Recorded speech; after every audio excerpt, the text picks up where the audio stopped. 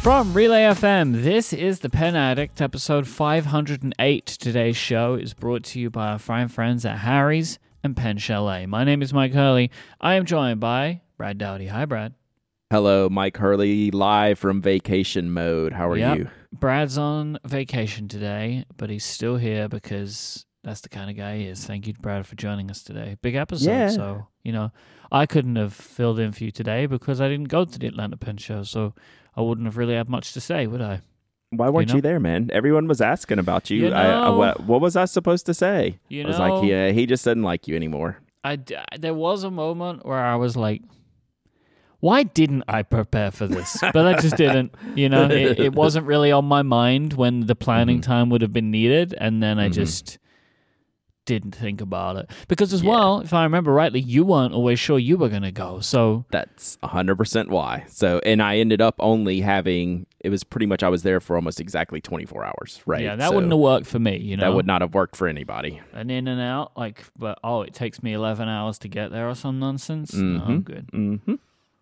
Yeah, pass. But everyone was asking about you. Where's Mike? Are you podcasting? I was like, no, too much going on this weekend. Couldn't make it work. But we'll get all to all of that here in a minute. We'll do a full Atlanta Pen Show recap, Mike. At least the parts that I can say on the show. Recap. No, all good stuff. More all feuds. Good stuff. Yeah, no. Psh, who do I feud? I don't have any feuds. No feuds. You won't have any current ones.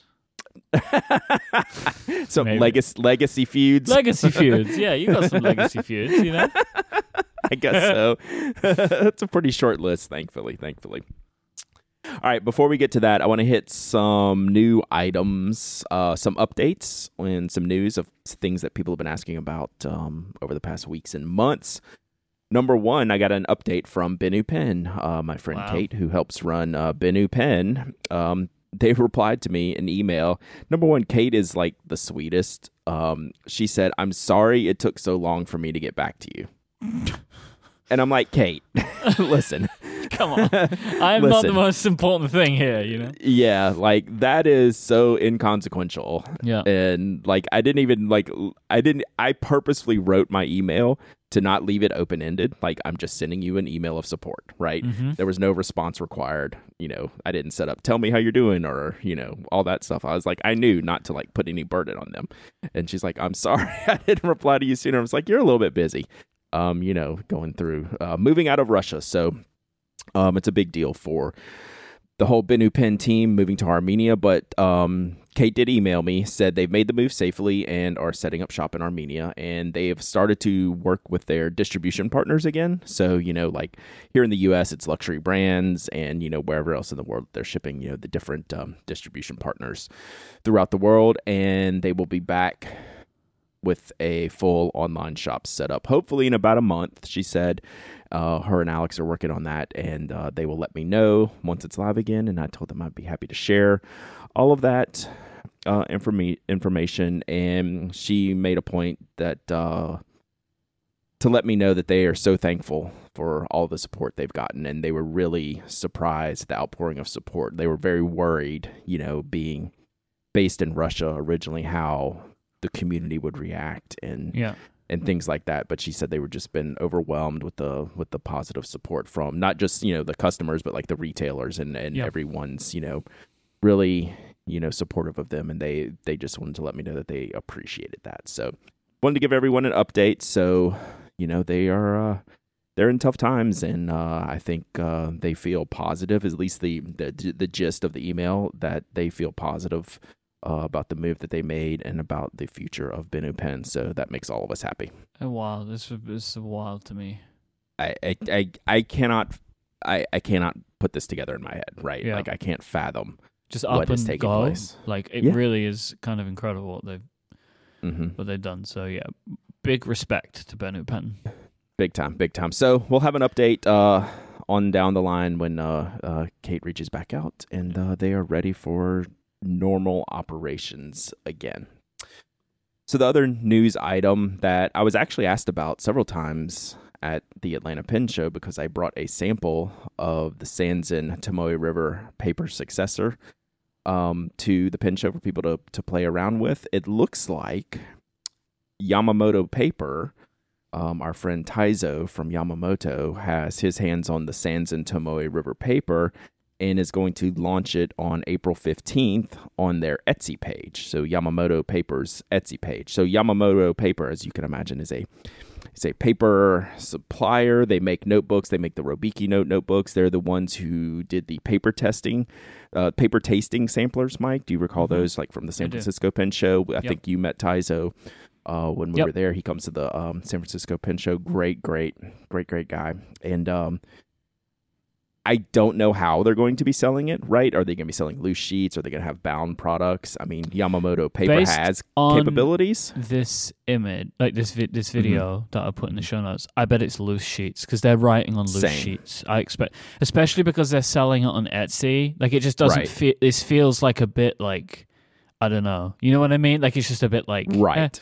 You know, they've also posted another image. There isn't a translation of it. It's not in English here, but maybe I can work that out. Where it's just a bunch of sheets of paper, which I'm assuming is the Yamamoto paper. Right. So I would expect people to expect that. And also, here's the other thing. I mean, I'm assuming at some point, as you would naturally assume too, Sanzen will give this a brand name. I was going to talk about that. I don't know. I mean, this is from Yamamoto Paper saying Sanzen Tomoe River. Is that the name? You know, I have because you referred to it as successor, right? But that was Sanzen's original. But that wasn't a real name, in my opinion. That was like agree. That was a I agree. Code name. Yep. And so they're keeping the Tomoe part. Okay. Just as another aside, the Yamamoto, the announcement of this, the handwriting of this person in this Instagram thing is absolutely astounding to me. It's so good. But anyway, I'm intrigued by this. I think that from a branding perspective, I think this is smart. I think they've done what I thought should be done. They're keeping the Tomoe River name, but they're putting their own brand name before it. I think that works perfectly. Making Tomoe River a product owned by Sanzen. Yes. I think that's the correct way to do it. I think that's the correct way to do it. Yeah, I know I was on the warpath for like removing Tomoe River and calling it something new. But like I understand, like if you bought the branding and you're paying for the branding, I just really didn't want that successor name in there. And I knew it wasn't going to be. I wasn't planning on that. Yep. But if we go Sanzen Tomoe River, then I think we have like this line of demarcation that is needed in the Tomoe River paper if we're going to continue to call Tomoe River different things. It's easy for people like you and me to know the difference. Yep. If you even care about the difference, right? Yeah. Because, you know, from the episode where Jacob was on, he seemed pretty happy with it. Like, there might not even be a need to consider them as separate products, really. Yeah. Like, it's just Tomoe River. Like, it's basically the same kind of idea, just it's a slightly different formulation now, I guess. I don't know. Yep. We'll see. Yep. So look for that April 15th on Yamamoto's Etsy store. And like I said, like you said, and I'm thinking the same, it's probably going to be loose sheet packs. I mean, that's what Yamamoto does best. All of their images paper is just that other one that I was referencing, that was just they've basically unboxed it and they're like, we couldn't wait to use this. Is the translation of the post. It's just 3 different loose sheet sizes. Yeah. So why do they sell on Etsy? Is that because of just like taxes and stuff? I'm guessing it's some ease of use to get things over into different markets outside of Japan. I know can't totally answer that, but I know Etsy's a lot of people had a bit of a resurgence with this like duty paid stuff that we were talking about at the beginning of the year, because sites like Etsy, they do the tax calculations for different countries. Right. So a lot of people are now using Etsy if they're shipping anywhere international, because Etsy will just take care of it for them and they don't have to do the tax collection and payment. Right, which is something I have to figure out. Like, do you remember we were talking about it at the time that like there are going to be companies that take advantage of this? Right. Etsy is one of them. Right, and then Etsy also recently has gone up in their rates for the percentages they take from Etsy, the Etsy marketplace. So I think there is a big uproar about that. If they're providing these additional services, making people more reliant on them, of course they're going to do it. Yep. So that's a big to do right now. I don't know all the details, but I'm sure we'll get some emails. But I've read some of the Etsy goings on recently. Etsy's a hot topic recently. They've just gotten so huge, right? So there's lots of changes and lots of Lots of makers on there are getting dinged. They remind me of with these eBay, changes, so- really. Like, Yeah. because eBay was like, you just sell your stuff to individual people. Like, that's eBay. And then brands came to eBay and Right. set up eBay stores. And it feels like Etsy's going through that right now.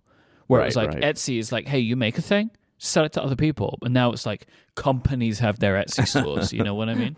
Right. It's like a different, they've moved into a different space. Yep. All right, let's take our first break. We're going to talk about the Atlanta Pen Show today and Brad's experiences. But if you want a Pen Show experience in your own home, why don't you go look at Pen Chalet's website? Because I tell you right now, you're going to find some incredible stuff there. Because Pen Chalet, they have the products that you're looking for. They have the brands that you love. They're an authorized dealer of all of your favorites. One of the great things about pen shows is good prices. Well, that's what you can love about Pen Chalet, because not only do they have fantastic prices, they do sales. Every 2 weeks, you're going to find new sales over at Pen Chalet, and all the new products are being added to the site. Every single month, you're going to find brand new stuff. They do limited edition products. They do accessories. They do inks. No matter what you want, go to Pen Chalet first. I'm going to give you 3 reasons why you should go to Pen Chalet first. 1, shipping.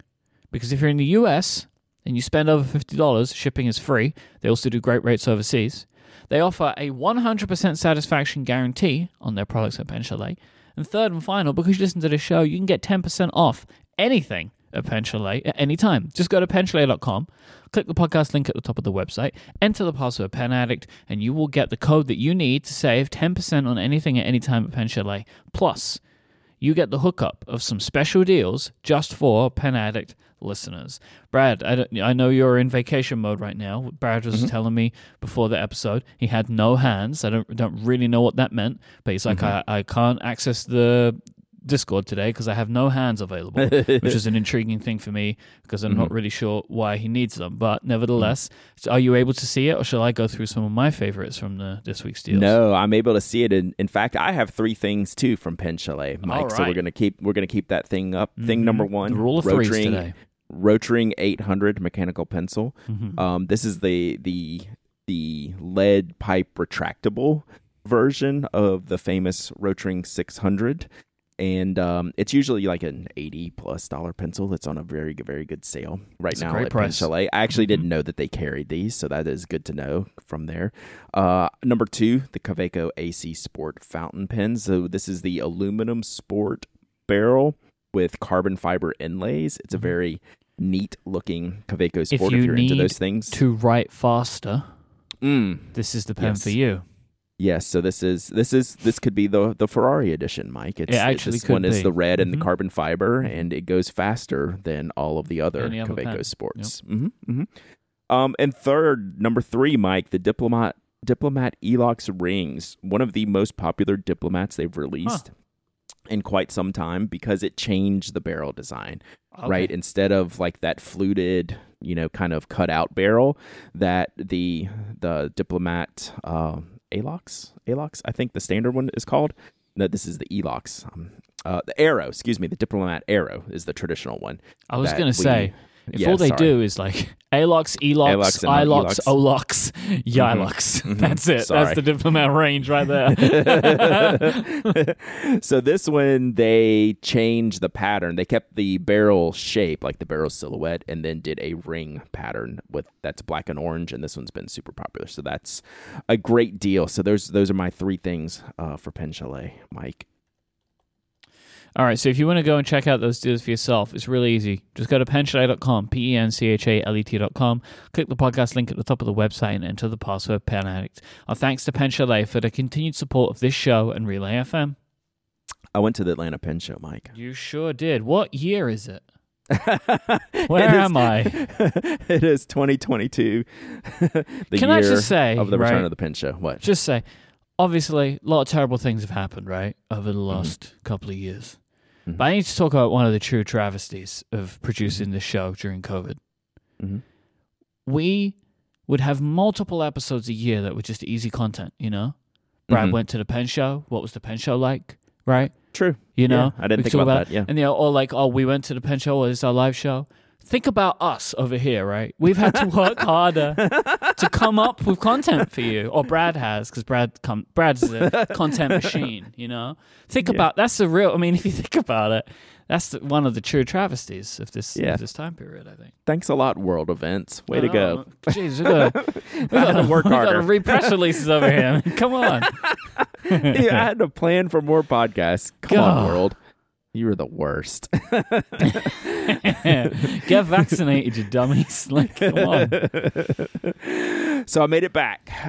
It was the whole, like, getting there, getting ready for it. The pre-arrival was just weird, right? It was like, it has genuinely been a long time since I've done this and gone to a pen show.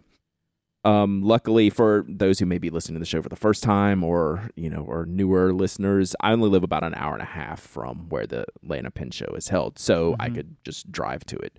And I didn't have the time to stay the whole Friday, Saturday, Sunday of the show and set up a table and do all that. So I just planned to drive up Friday morning and leave late Saturday morning and, spend like 24 hours in the environment of the pen show. And I didn't miss a beat. Like, it was really, really cool. Like, it felt normal. It felt good. It did feel weird, like rolling up, like I rolled up to the hotel. How did it feel coming in, Yeah. It's like I rolled up to the hotel. I'm like, okay, I'm here. The show's open. Like, by the time I arrive, I can just walk in. And after I got my badge, which I want to talk about that in a second, I walked right into the first room on the right at the Atlanta Pen Show. If you've been there, you'll know it's the smallest room.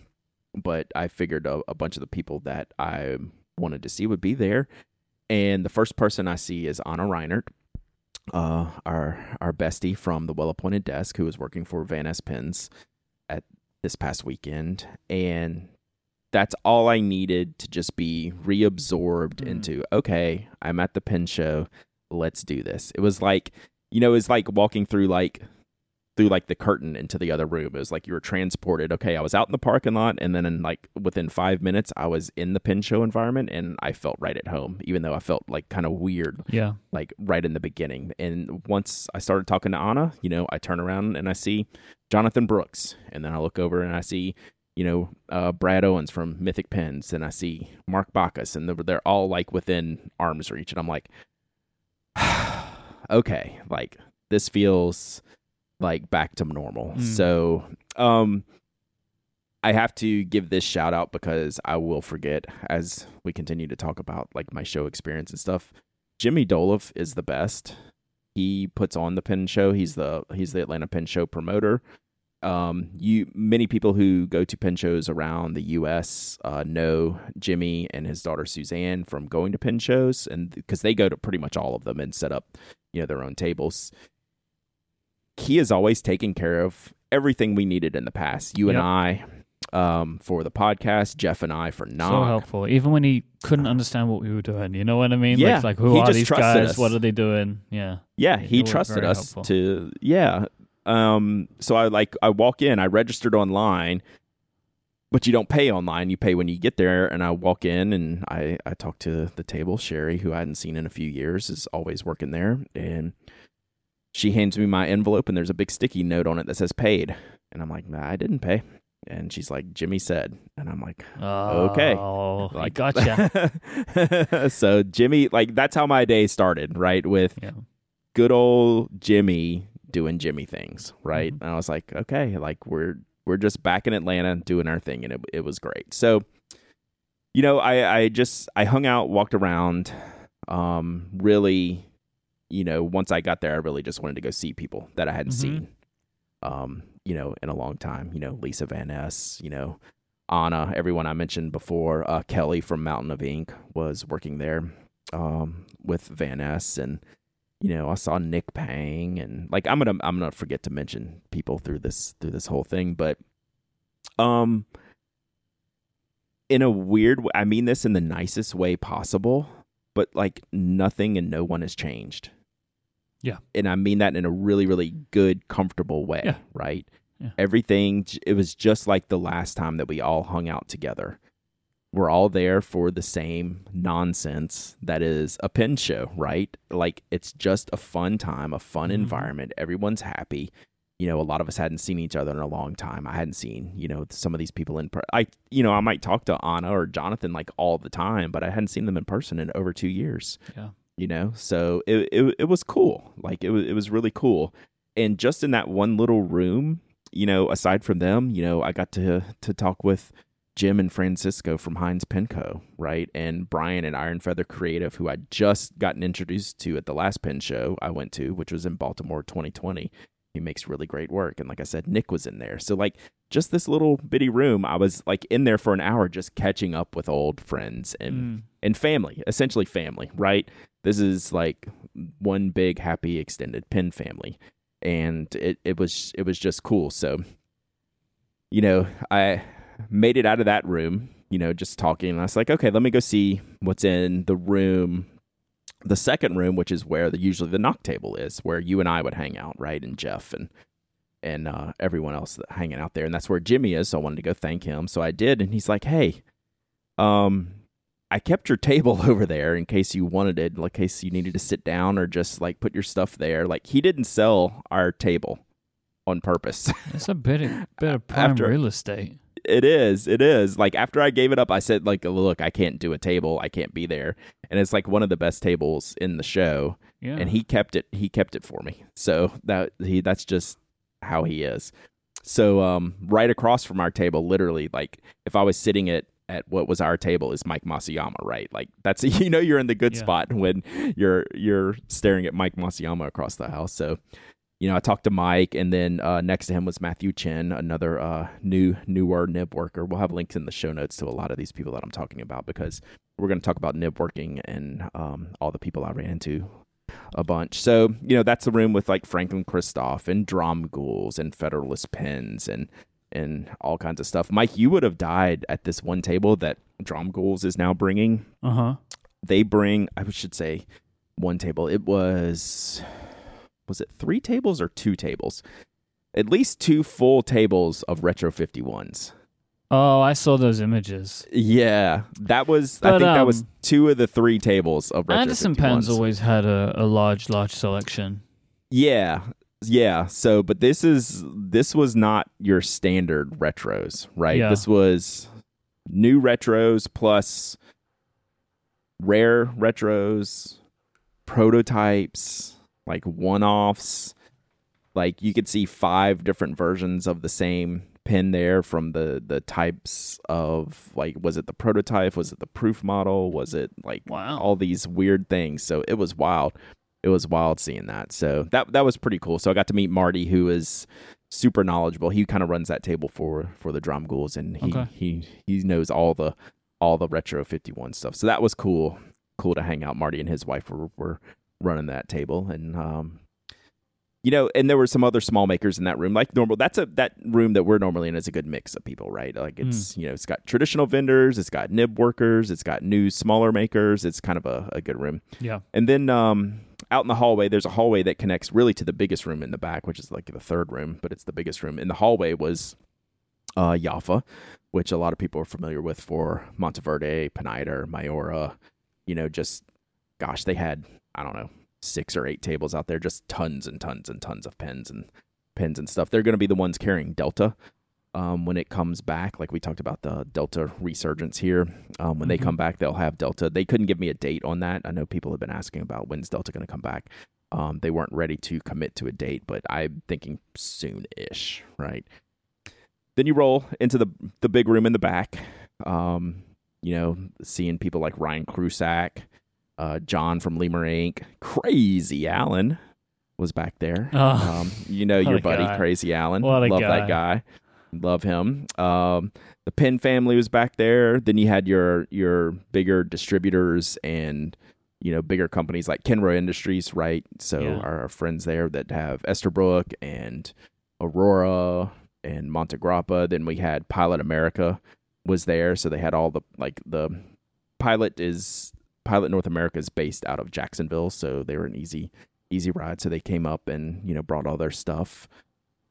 Then we had more nib workers back there. Kirk Spear from Pin Realm and Damien Alomar from All in the Nib. They were back there working. Then we had more new products like Andurilium inks and Tesori pen, and I was getting to check out some of these pens and inks and makers that I've heard of online but not gotten to see in person necessarily.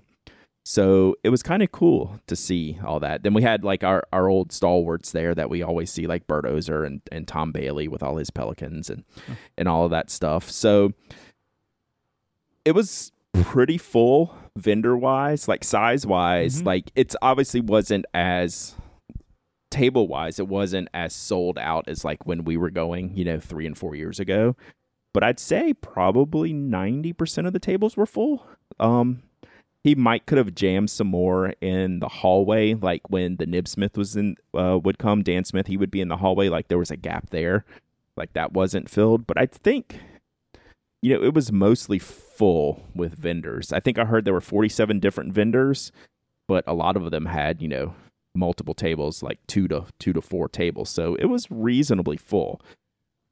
Friday traffic was a little light, I think everyone was saying, which is understandable. I mean, Saturday is always going to be the big show at a big day at the traditional 3-day shows, right? Saturday's the biggest day because, local people got to get off work. People who travel got to get in. And it business-wise, I think it was good, though, from the vendors and everyone that I talked to Friday.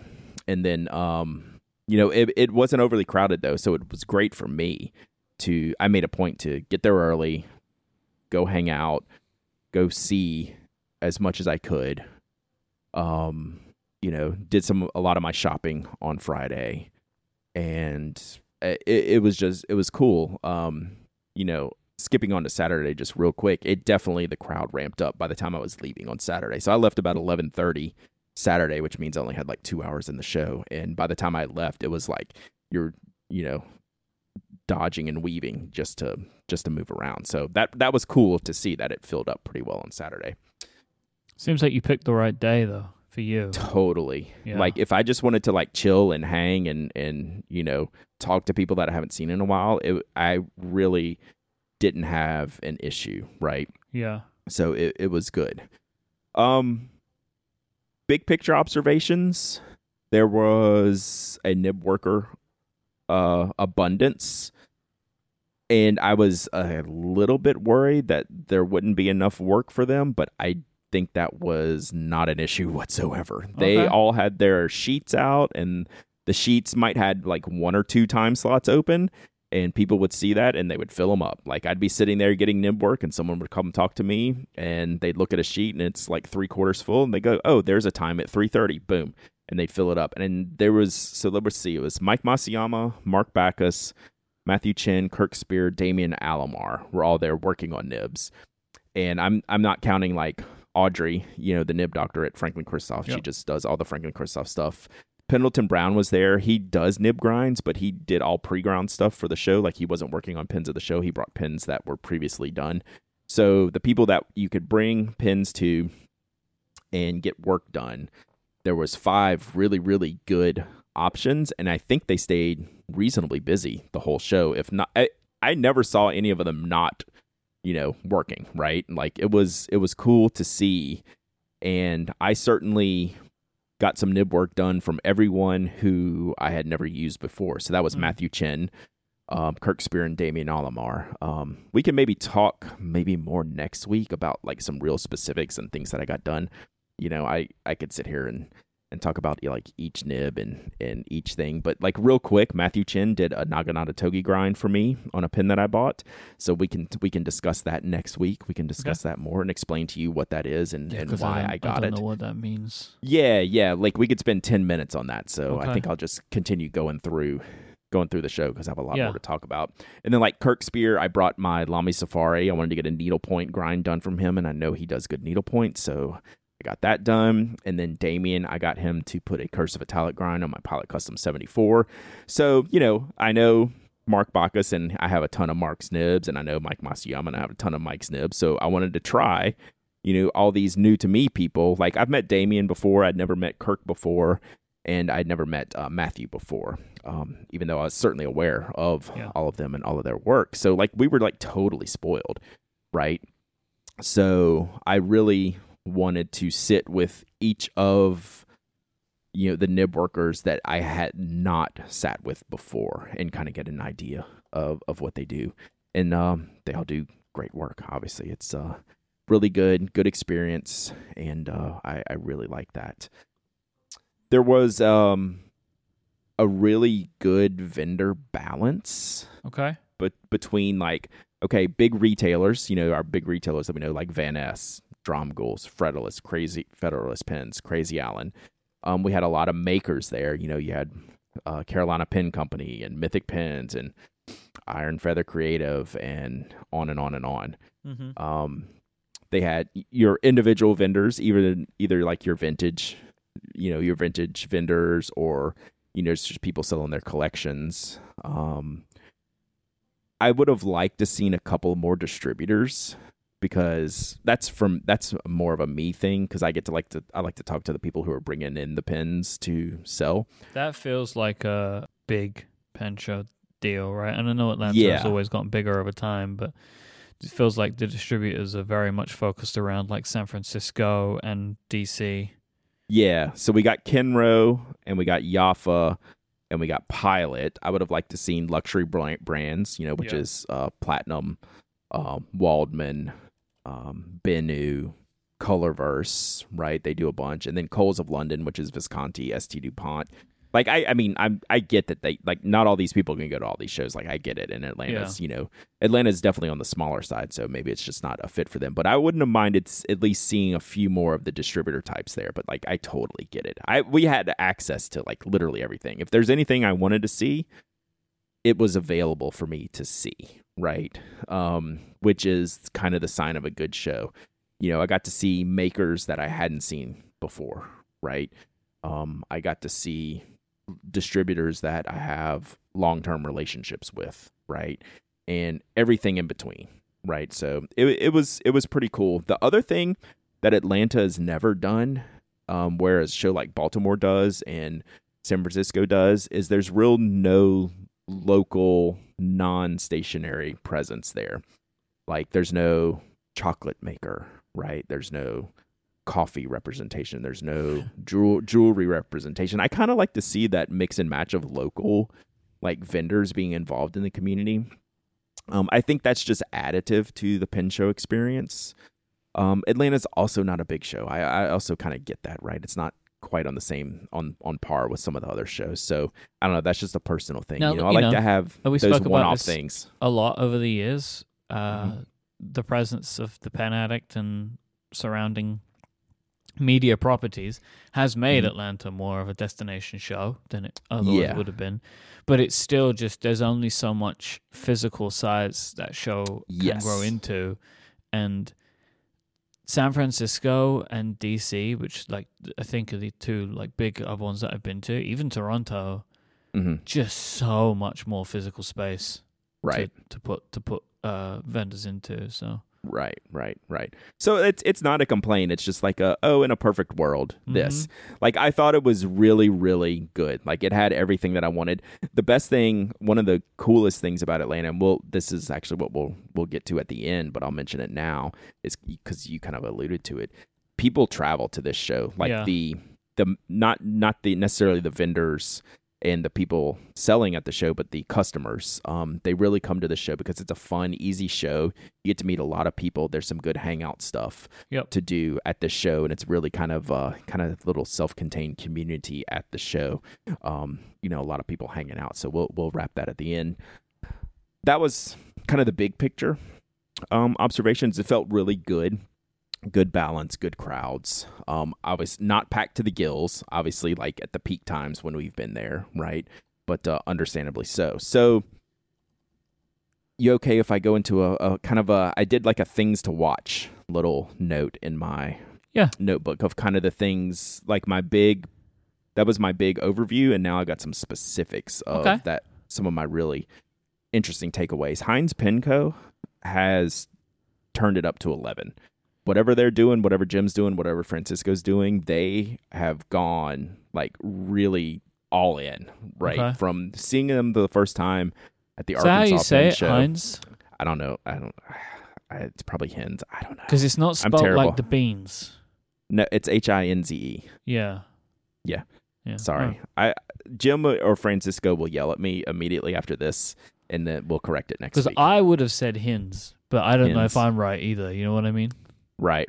And I've like interviewed Jim, and whose last name is Hinze. Oh. And so I know at some point I've known how to say it, but I've completely blanked on if I'm saying it right. Anyway, when I first met them in Arkansas, probably like 2018, just getting started making pens, small table, turning acrylic blanks into pens. I like what they did. What they're doing now is really leaning into like some of the storytelling aspects that I like. Hey, we're going to make this series of pens based on this theme, and here's why we're doing it, and we think this is cool, and we think this is fun, and here's the interesting materials with this, and here's the interesting hardware with this. And it's just on and on and on. It's not like, hey, here's this one series. It's like 5 different series at one time, and I was just like looking at all this stuff going, wow. Like I'm really impressed. And Jim, I know, really is kind of like the craftsman contact for a lot of the other makers for like the technical aspects of like making things, right? And he does some really cool stuff and makes a lot of fun stuff. So I'm definitely interested in what they're doing. Stacy Robinson, who is a long time Atlanta Pen Show vendor and local to Atlanta, does Pens by Design, PENZ by Design. This time at this show, I don't know if he's had these in years past. I guess it's been 3 years since I've seen him, and I've never bought anything from him before, but he had some acrylic pens that he made with these traditional materials. The one I bought was a Conway Stewart material pen, and he had some ebonite pens. The fit and finish of these pens was extraordinarily impressive. I think I will be talking a lot about his pens, and I know a lot of other people are. Joe from the Gentleman Stationer picks them up. I know a lot of people picked them up because they were just impressed with the craftsmanship, and the price point was really, really excellent. So I think he's going to enjoy a little pen show bump here because he had some really cool stuff to sell. The Venta Fantasy inks, the shimmer inks, Van Ness pens had them, and I could hardly get my own bottles to test. Venta's doing a really, really good job with their inks. I talk about them very positively, and they're kind of stepping on the gas a little bit, and these kind of new series of shimmer inks are doing really well. Kind of everyone that was looking for inks was kind of going to Van Ness and finding those inks and getting those. Franklin Christoph, I've bought my first Franklin Christoph pen in I don't know how many years, probably since Toronto when I bought the Wonder Pen store exclusive. Aside from any pens that I've made for the Pen Addict, they have a color called Olive, which is this translucent olive green, and it is just completely nuts color. And it's hard to explain. You just have to look at pictures of that. So that was kind of the popular Franklin Christoph pen. Like if you were going to Franklin Christoph, a lot of people were coming away with that pen. So I got to see a lot of those. The new Pilot Iroshizuku inks are here, Mike. So they will be available on April 15th. So 3 new colors of Pilot Iroshizuku inks will be available. I got to meet, so this was the funniest thing. So it's like 11:15 Saturday morning. I'm making the rounds. Like I'm starting to make the rounds early because I want to make sure to talk to everybody before I go. And knowing that I have like a hard out at 12, like I have to be on the road at 12. So it's like 11:15, and I'm kind of winding it down, and I'm walking out of this one room, and here comes this guy in a suit who I hadn't seen all show, walks up to me, Brad, hey, this is Frank from Narwhal. It's like, how are you? Oh. I'm like, oh my God, Frank. Like I've talked to Frank online, but like I've never met him in person. Like he goes to shows, and he's had tables at some of the other shows, but he didn't have a table here. So he had just like flown in and had just like walked into the show, right? Basically right when I was walking out. So I got to talk to Frank for a minute, and I'm going to try to talk to him more down the line. I said, I told him obviously, I'd love to spend a half an hour with you, but like I'm 5 minutes away from having to leave. And he's like, oh yeah, no, totally no problem. And so I got his card, so we're going to talk soon. But I thought that was pretty cool to like see Frank like right at the last minute as I was walking out. So that was pretty funny. So that was kind of like my my big picture and my little picture takeaway just from like the stuff and the things that I enjoyed seeing there. So yeah, it was a very good, very successful show for me, just in getting back in that environment, seeing all the people that I wanted to see, getting to check out some new products, and getting to see like all these nib grinders that I haven't worked with before, and just all of that stuff was like super, super fun to me, and it was a great experience. Like, and we haven't even talked about like the best stuff, which is like the after hour stuff, which we'll get to here in a minute. But just like the show itself was really good. Atlanta Pen Show showtime. Like it was great. I thoroughly enjoyed it. All right, I want to dig into a few more bits of this with Okay. you because I have a few more things that I'm intrigued about. Right. But let's take our second break and do that. And let's thank Harry's for their support of this week's episode. Having a daily routine can really help set up your day for success. Brad, how does Harry's fit into your morning routine? Well, let me tell you how it fit into my Atlanta Pen Show routine. How about Perfect. that, Mike? Yes, please. The Harry's Dop Kit, is that even on sale? That is my go-to travel kit, Yep. and I rarely get to use it because I'm rarely on the road, staying away from home. But I pack that up. In that travel kit is my Harry's razor, my Harry's blades, my Harry's little protector so I don't cut myself when I pick up the razor blindly out of the Dop Kit, my Harry's shave gel. All of that travels with me. It went with me to the Atlanta Pen Show, kept me looking sharp the entire event, Mike. Thank you, Harry's. So one of the great things about Harry's is just the overall like pricing and product that you get. And Harry's love to give their best offer to listeners of this show. First time Harry's customers can redeem a starter set for just $3 at harrys.com/penaddict, which includes a 5-blade cartridge, weighted handle, foaming shave gel, and a travel cover to protect your blades on the go. That is a $13 value for just $3. Nobody wants to be overcharged for gimmicks that they don't need, which is why Harry's prioritizes simple, quality craftsmanship at a fair price. You get everything you need for a great shave and nothing but that. Harry's blades hold up better than ever. People who've tried it say their 8th shave is as sharp as their first, and that newly designed weighted handle looks and feels great too. Harry's has the highest customer satisfaction in the shaving industry, and they're offering a no-risk trial. So if you don't like your shave, no worries, it's on them. New look, same incredible offer. There's never been a better time to try out Harry's. Just go to harrys.com/penaddict today to get your starter set for just $3. That's harrys.com/penaddict. Thanks to Harry's for the support of this show and Relay FM. We're going to play a game now, Brad. Okay. All right, we're going like to call games. this Did Brad Buy? Okay. So All right. you already spoiled one. You bought, because I saw this. I've been following. I was feverishly following your Instagram. over the That's a whole weekend. conversation we can have. Like, it is so hard to like take pictures and post pictures when you're just having a fun time talking with people, right? Mm-hmm. So I'm gonna have to do like a photo dump on Instagram here sometime this week. And you posted a couple of pictures that were just Mhm. seeming to indicate that there had been a bit of a haul going on. All right. So Yeah. we know you got a Franklin Christoph. We know that much. Yeah, I bought Now, the I'm looking Olive A. Yeah. That was the one, right? The one that Yeah, the green Model one? 46. So they had it in different shapes. I bought the Model 46, which I don't have a Model 46. It's a very kind of straight barrel, little taper in the cap. Just a real super. I like the super clean designs of something like the 46. So yes, bought that. So I look at your pictures and I see I got some clues, right? I've Okay, got some okay. clues here. So I see an Esterbrook box. Mm-hmm. Did you get an Esterbrook, Brad? So I think we need to clarify this game, Mike. So I bought a lot of stuff. Did I buy it for me or did I buy it for, ulterior motives? It's all for you at some point, you know?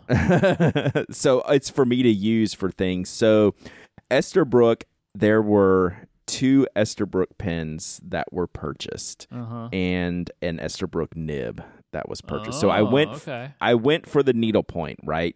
The needlepoint was the product that I was going for, right? That was on my list, was nib work for my Lamy Safari and Pilot Custom 74 and a loose Esterbrook needlepoint nib. Acquired that nib. So the question was I going to acquire a pen Uh-huh. to put this new needlepoint nib in? And I went into it thinking no, like I'm happy with my Estabrooks I have, and I can just slot it into one of those, right? That's what I do. That's exactly why I got the Lamy Safari nib, because I use Safaris a lot.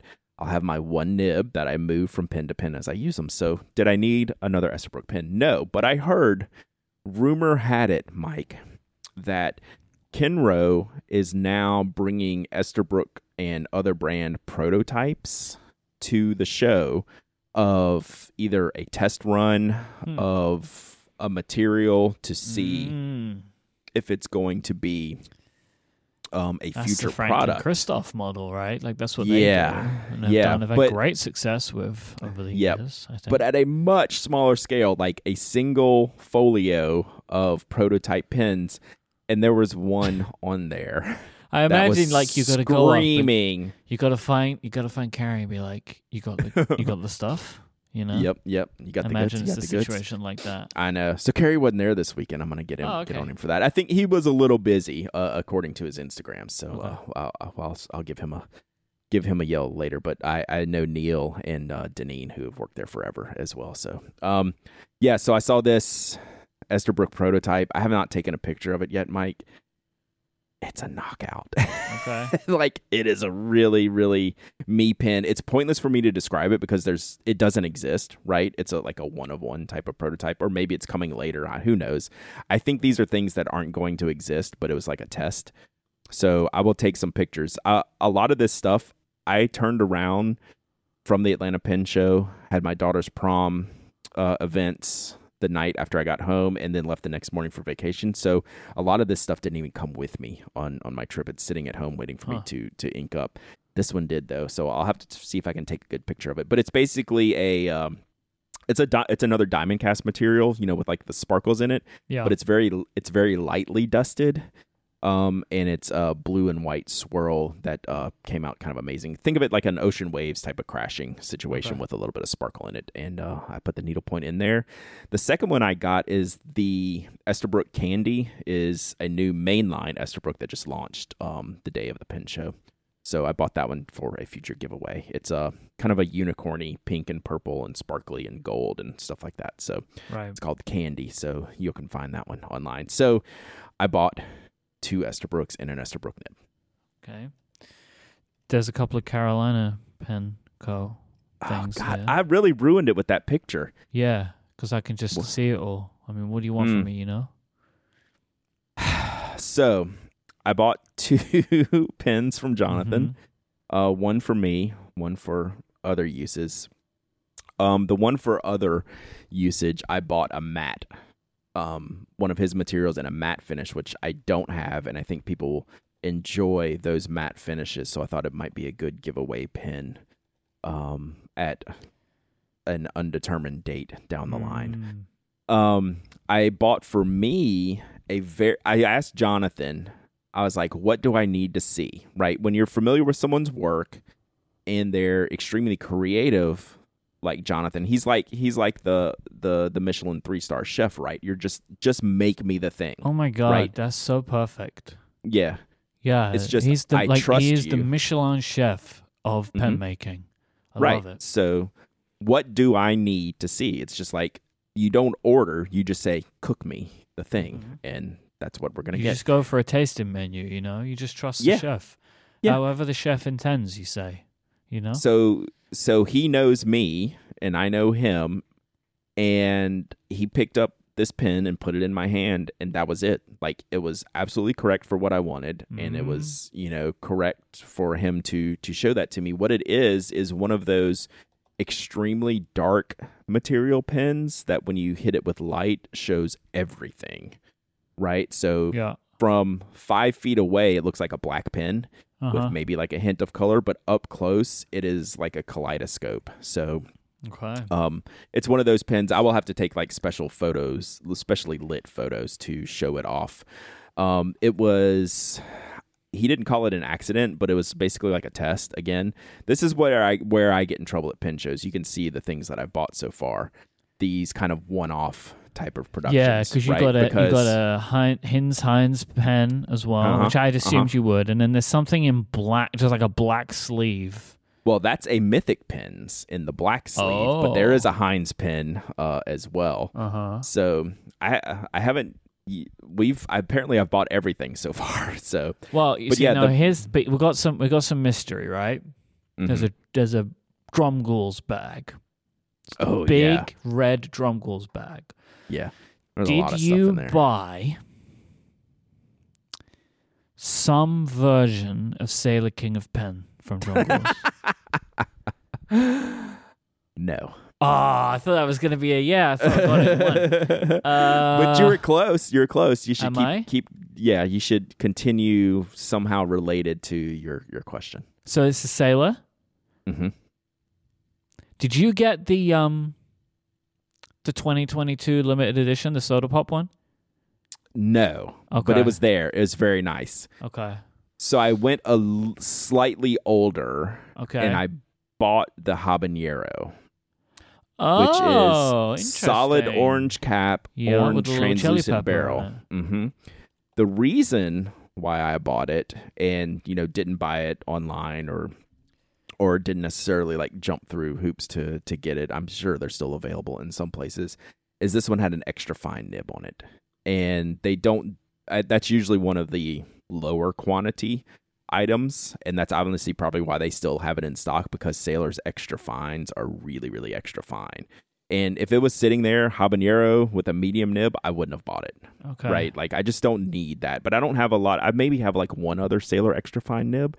And of course, I love that pen, but I just didn't need that pen. But that extra fine nib and the, issue of standing right there staring at it instead of like through a computer screen and having to put in your credit card information and, already buying other things there. The extra fine is what set it over the top to me. So that was kind of the one standard issue pen, right? Regularly available at retail pen, until it wasn't, right? It was limited, but it was very accessible pen, where these other pens that I've bought are like, like the Esterbrook and Brooks's pen. Like Brooks did me like he did you. He's like, I'm not making any more of this. I said, well, what's it called? Like, if I write about it, he's like, it doesn't have a name. You can name it. Yes. Like, great. So but there's a problem with that. There's like, he says, yes, similar to what he said to me, but then I think he was stuck making Sky at Night forever. That's what I told him. He said, well, that's exactly what I said. 'Cause I said, if I do that, it's going to be a problem for you. And he's like, no, it won't, because I don't have the recipe for this one anymore. So he can't recreate it exactly.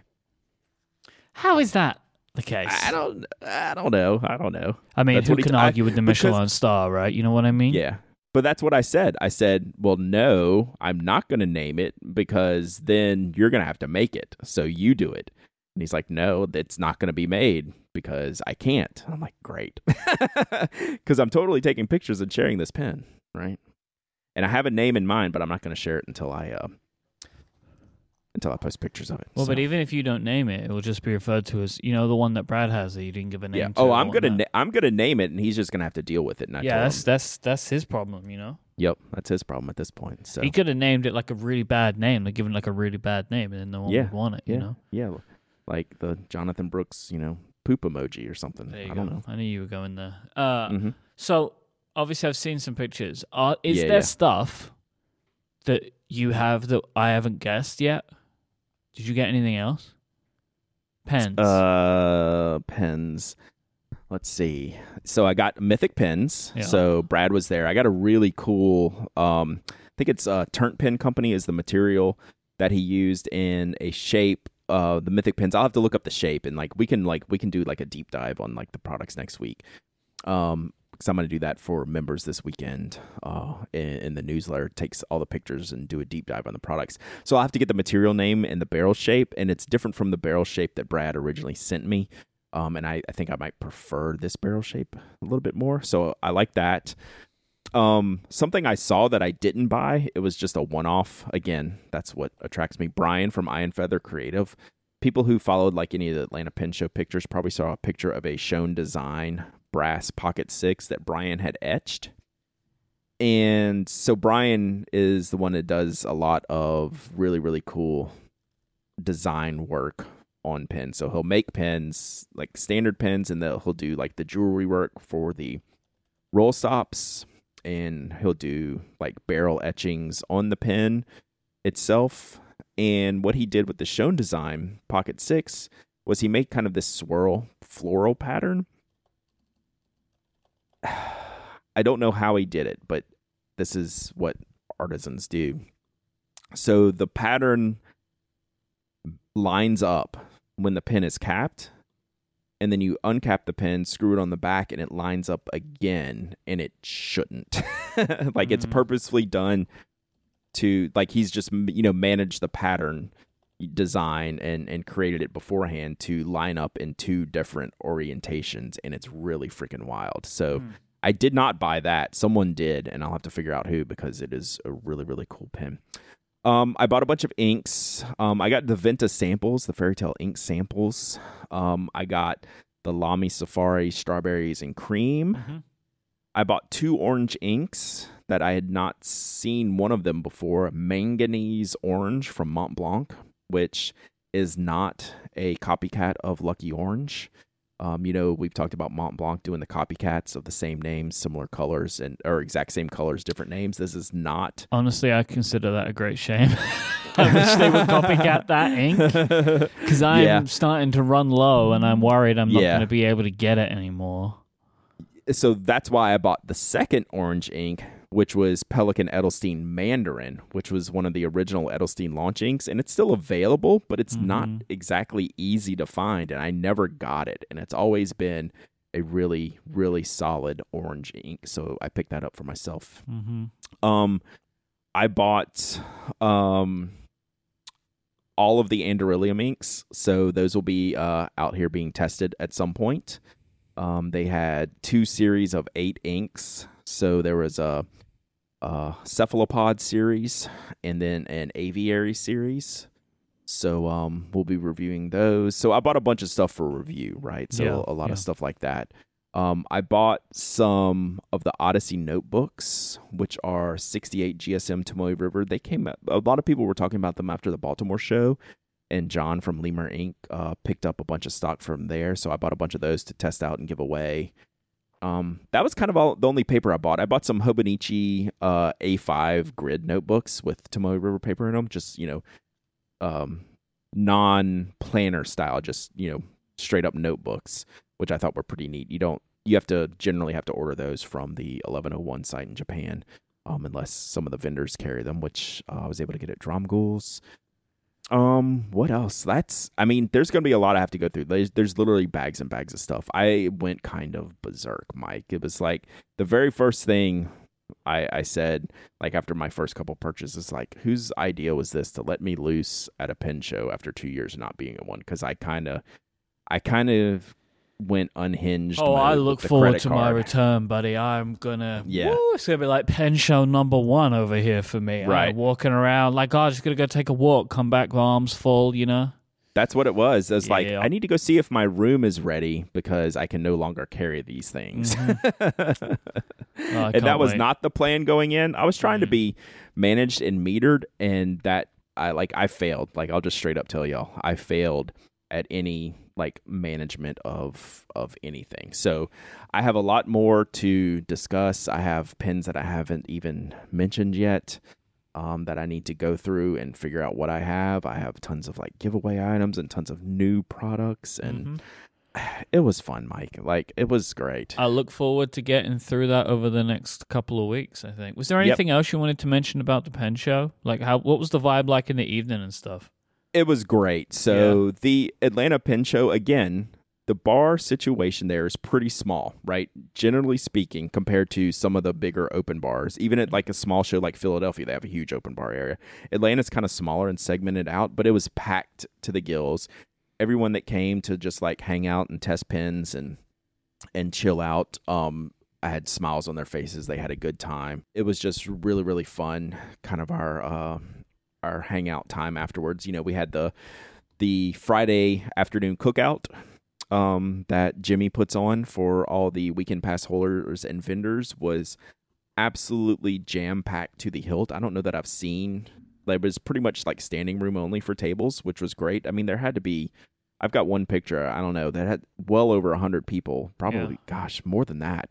It was a zoo in like the nicest way possible. Everyone, you go sit at tables, got to hang out with people, got to, mingle and, eat hamburgers and hot dogs and have a few beverages and hang out by the pool. We had perfect weather, right? Like we've been years where the weather's been nasty. Well, we had absolutely ideal weather. Everyone had the best time. And then we just migrated into the bar until they finally turned the lights out on us about 11:30 and called it a night. And it could not have been better. I love seeing all my friends, my pen show friends that I haven't seen in a while. Yeah. Catherine and, getting to hang out with like Brooks and Kirk Spear at the bar, and just talking about like getting to test out nibs and paper. I don't know. It was packed. I'll forget all the names. Sandra bringing all of the sweets and cupcakes and cookies. Keeping us all amped up on sugar. It was great. We had a really, really, really genuinely great time. Well, as I say, I look forward to hearing more over the next few weeks about some of the pens and stuff that you've been picking up.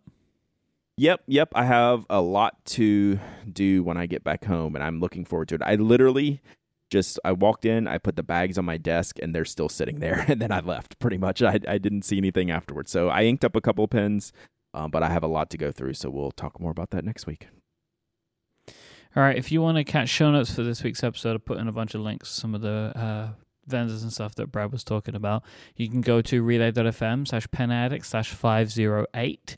If you want to find Brad online, you can go to Instagram, go check out all the photos he was posting from the pen show. You go to instagram.com/penaddict. He's at penaddict on Instagram. I'll have more up there this week. Good. Some of the things we talked about. But yeah, I haven't even come close to putting everything up there from the show. Good. I look forward to that. He's at Dowdyism on Twitter.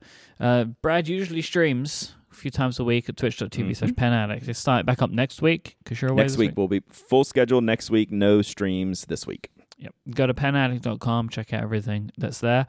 I'm Mike. I am YKE. Thanks again to our sponsors for this week's episode, the fine people at Pen Chalet and Harry's too. And we'll be back next time. Until then, say goodbye, Brad. Goodbye, Brad.